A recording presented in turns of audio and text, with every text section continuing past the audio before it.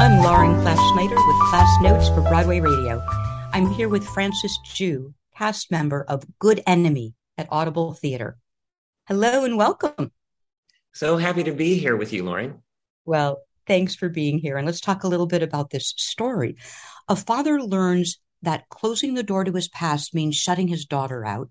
And when Howard, your character, makes a surprise cross-country trip to visit your college-age TikTok-loving daughter, you're forced to confront the realities of the relationship and the rift between you. And here's my thought or question. Elong Yu has written a contemporary play. What's it like to be in the rehearsal process, and was he present very much? Oh, Elong has been present the entire time. He's a really quiet presence in the room.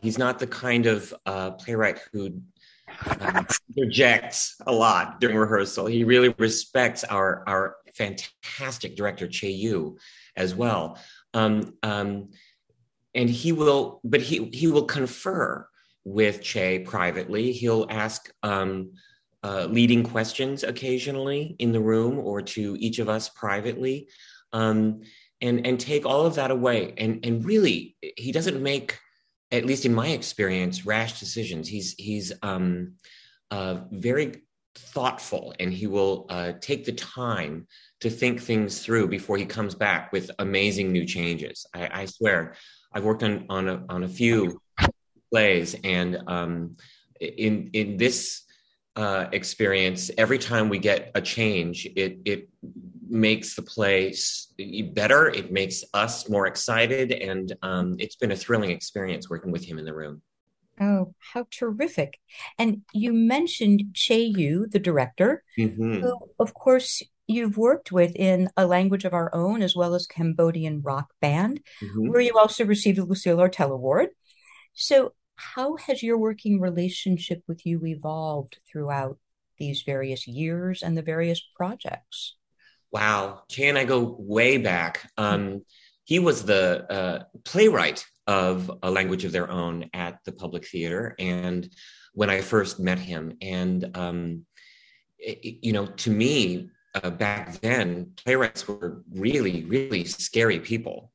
They're always at the end of their heads. How can they do this? It's tough enough for me to be in my own skin. They occupy so many different people's minds and hearts, and get them to talk to one another. I think that's just incredible. And Che is facile and fast and quick, and he is just whip smart, and has really great theatrical instincts. So he has been a great collaborator in a way. And from the very beginning, I think he's helped teach me how to take myself more seriously. Uh-huh. I've always been somebody who's taken theater and the craft very, very seriously, and have admired journeyman actors and actresses who just work constantly, who are transformative, and who help, I think, change the world, change people's hearts and minds, Mm-hmm. and in many ways, Mm-hmm. and have tried, to study to be like that. That's the kind of actor I want to be. And he has always seen, the best in me, and is quick to tell me when I'm not being my best, which is great too. But I'm a big fan of his, because he's helped me so much. And it's so clear that these relationships grow and evolve and let individuals explore their best work and continue to Mm, evolve to their best work. And mm, just thinking back to the play and without giving away too much, mhm. what caused the rift between Howard that you play and the daughter? Oh, what causes rifts between fathers Mm. and daughters? Mm. That's something I think that a lot of people can relate to. Uh, I am I'm in awe of parents, Mm-hmm. um, how they take on the responsibility of um, truly just being selfless and letting their kids be the primary reason for existence. Um, is just an incredible and beautiful act. And at the same time, I think that it's just incredibly difficult. What do you tell your kids about yourself? Mm-hmm. What do you want them to know about you, and still be able to maintain your authority with them, and still be their friends, and still have them love you? I mean, there's nothing crueler than a child just rejecting you. There's nothing that Mm-hmm. hurts quite like that. And so I don't know how it's possible, to be a disciplinarian, to be a trainer, to be an encourager, a best friend, all at the same time. And there are some people who have particular kinds of secrets from their children. There are immigrants who want to make a new life, who don't want to keep reliving the old life, for lots of different reasons. And there are people who have secrets because they don't want anyone to know, let alone their children, because the judgment of your children is harder than anything else. So yeah, there are secrets and lies in all families, and I think that that's what this play has in common with just about everybody. Mm. You grew up in a family of 9 children. Yes, I did. Hearing you talk about admiring parents in general Mm. within the context of your own family and your childhood, how does that influence your life as an actor and your work as an actor? Wow. That's a really, really good question. Mhm. When I was young, I was really, really shy. I was very insecure. I couldn't talk to people. I could barely talk to my own brothers and sisters, let alone people.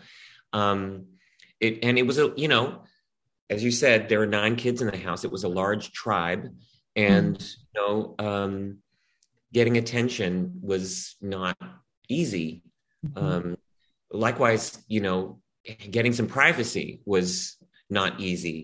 Um, but the first live musical that I ever saw, I've said this many times before, the first live musical I saw was a high school production of The King and I. Mm. And one of my older brothers was playing the prince. Mm. And when I saw that show, I just knew that that was the world in which I could talk to people. That Mm. was the way that I could learn to be in the world. I could articulate things that I just didn't know how to articulate in my own life. And I've been really lucky that I've been able to work on things that matter to me, that have expanded my idea of what and who I could be, and helped me understand the world. And Good Enemy actually is although my parents were not themselves immigrants, they were children of immigrants, and just working on this show itself, I think, has helped me understand my parents just a little bit more, or at the very least, kept me in dialogue with them, even though they've both passed. It feels like I've been able to chat with them a little bit through this play. Mm. How lovely. And even thinking about your first experience seeing The King and I, you in your career have also originated the role of Bun Fu in Thoroughly Modern Millie, and Yes. part of the original companies of Coraline and Soft Power, and the 2006 National Asian America Theater Festival's revival of Falsettos. Share with us some insight about performing in musicals. Ooh, musicals are just so hard. Hmm. Sure. And you're speaking from a man with a brand new hip, I understand. Yes, yes, I have a new hip. I feel great. Um, I it's think only it's been what, 2 weeks, and three. already, I'm walking. We've had 3 previews already, and I'm on my new hip. Um, It's great that you're it, doing a straight play right now and not a musical. But yes, yes, thank God. Years of being hyper flexible, of um, dancing when I was younger, of learning new techniques after doing ballet and jazz and show dance, and then learning things like kabuki and Beijing opera and stuff like that. And my hips had just had it. Um, and I, I think that doing musicals is like being a decathlete. You have to have stamina. You have to be physically prepared to do what they do 8 times a week. And as the years have gone by, musicals have gotten much, much more physically demanding, vocally demanding, emotionally. They're though musicals are some of the most gratifying experiences that I've ever had, because the music really just it is so satisfying. If only we could all be followed around, by 40-piece orchestras and be able to sing whenever we felt like it. That I think life would be a lot better. We'd all get along a lot better. Um, there's something about musicals where we find hope, where we might actually be able to find love, to believe in one another, and have a future. I think that that's what I have loved about doing musicals. And whenever I'm doing a musical, I'm longing to do a play. And whenever I'm doing a play, I miss music. Well, we're glad that you're doing a play now. And my final question, making the choice as an actor, was there any resistance from your parents? Oh, yes. My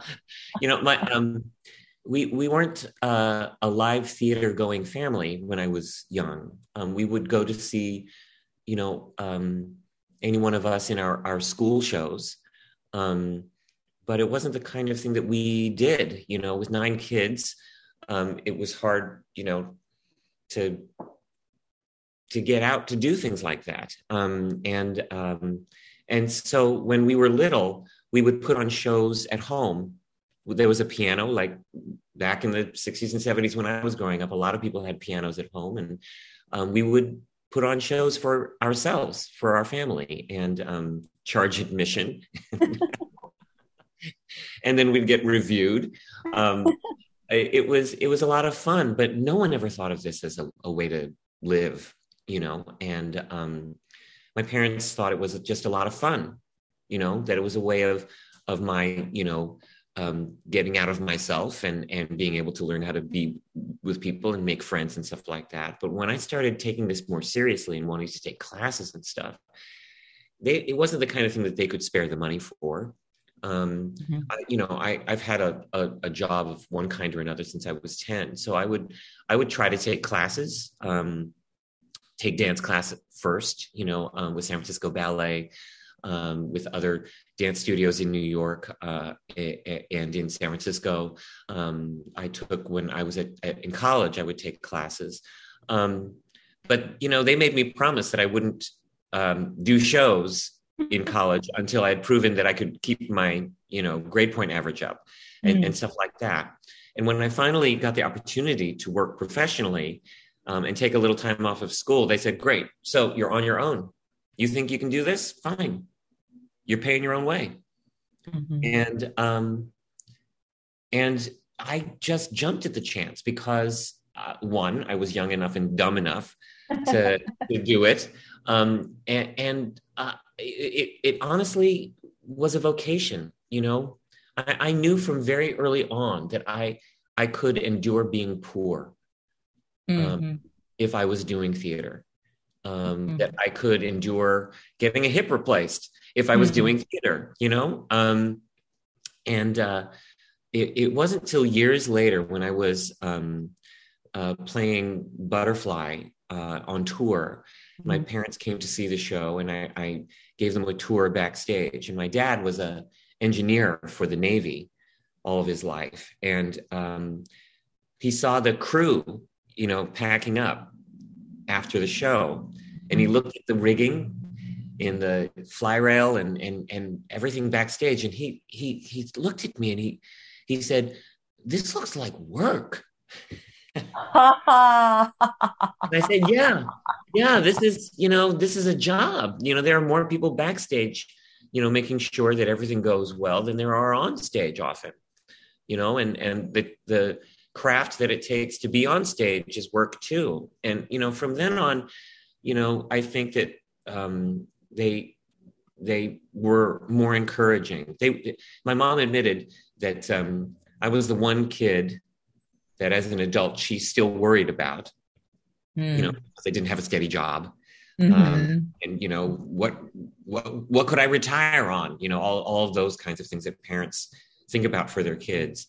But she also knew that I was doing what was making me happy, and that was all that mattered to them in the end. So,